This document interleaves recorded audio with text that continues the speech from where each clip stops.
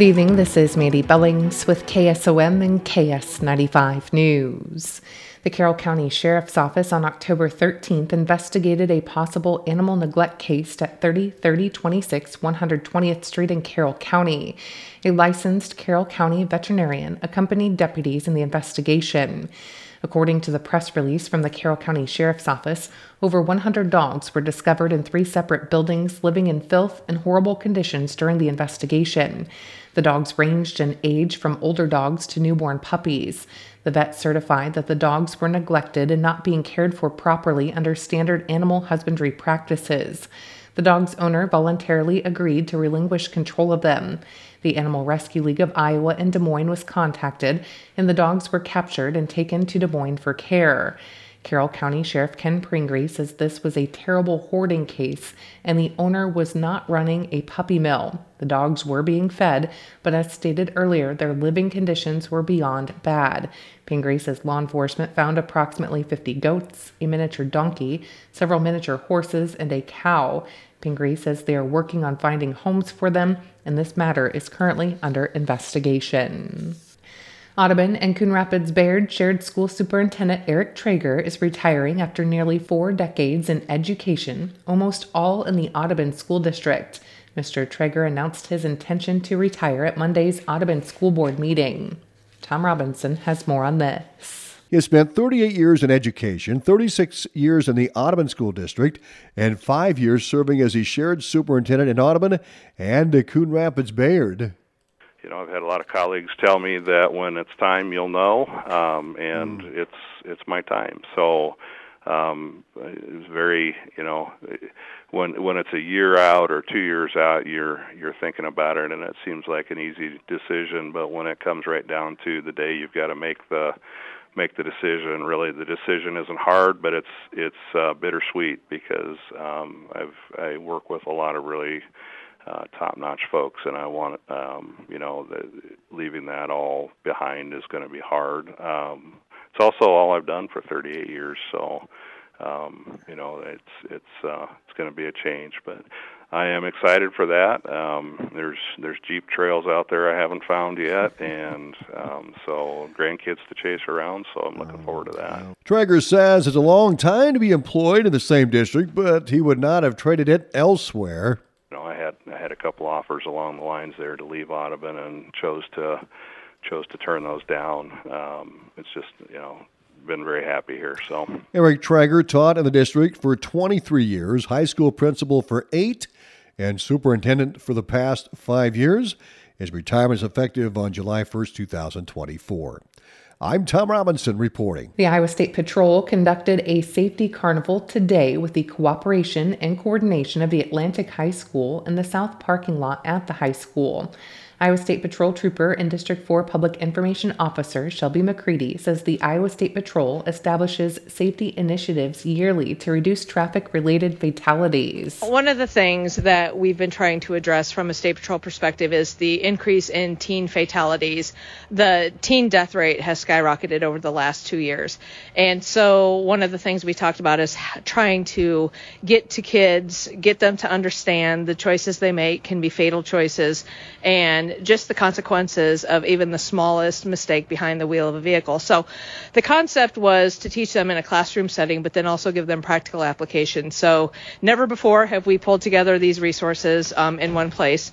And so it's been, a lot of planning with a lot of support from the school, from, Mr. Vargason, all the way down. And so to be able to bring this to the students is really, a collaboration of a lot of people and a lot of effort. McCready says the 4 priorities are seatbelts, impairment, distraction, and excessive speed, represented by the acronym SIDE.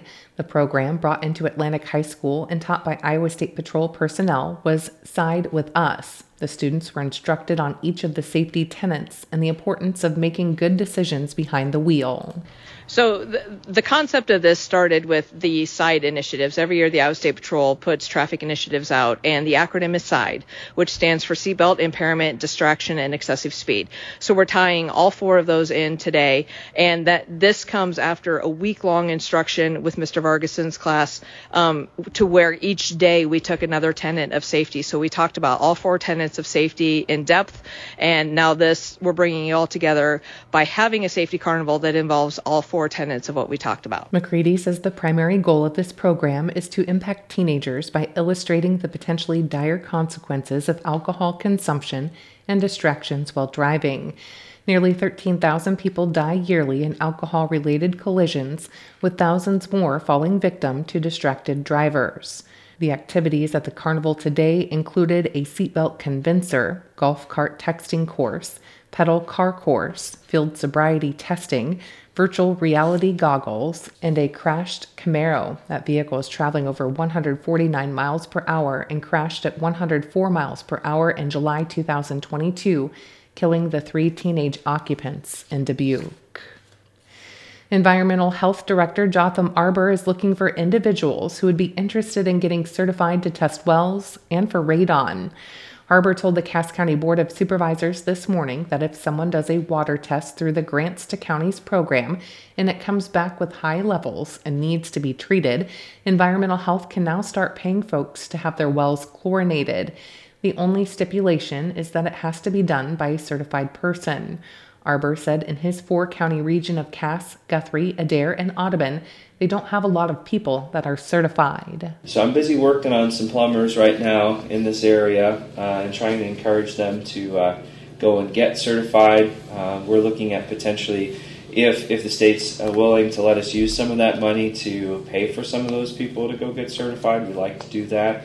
It's been our practice that as long as there's folks out there doing the things that need to be done as far as treatment and whatnot, the environmental health only regulates. We don't get into the business of treating or installing septic systems or anything like that. So we really want to work with folks in this area so that I can have a list of people that I can send folks to that they can send, and then we can pay those folks to go out there and do that. Arbor said to get certified, you will need to take a class that is around 30 hours of education and then pass a test. It just takes a little bit of time and commitment. And if you're already working in wells, people who are drilling wells, people who are installing septic systems, plumbers, you probably have the basic knowledge that you already need. It's just some of the, knowing nitrate levels and bacteria levels, and how to, because you want to pump the water in and out of the well, using chemicals to make sure that you're not dumping too much chlorine in, so just kind of that basic chemistry. Arbor said they are also looking for people willing to do radon mitigation. That's another class that they would take. A lot of contractors would be pretty good fit for that. It's just understanding passive versus active radon mitigation. Really, you're drilling a hole in the ground, you're putting a pipe into that ground and letting that radon go up.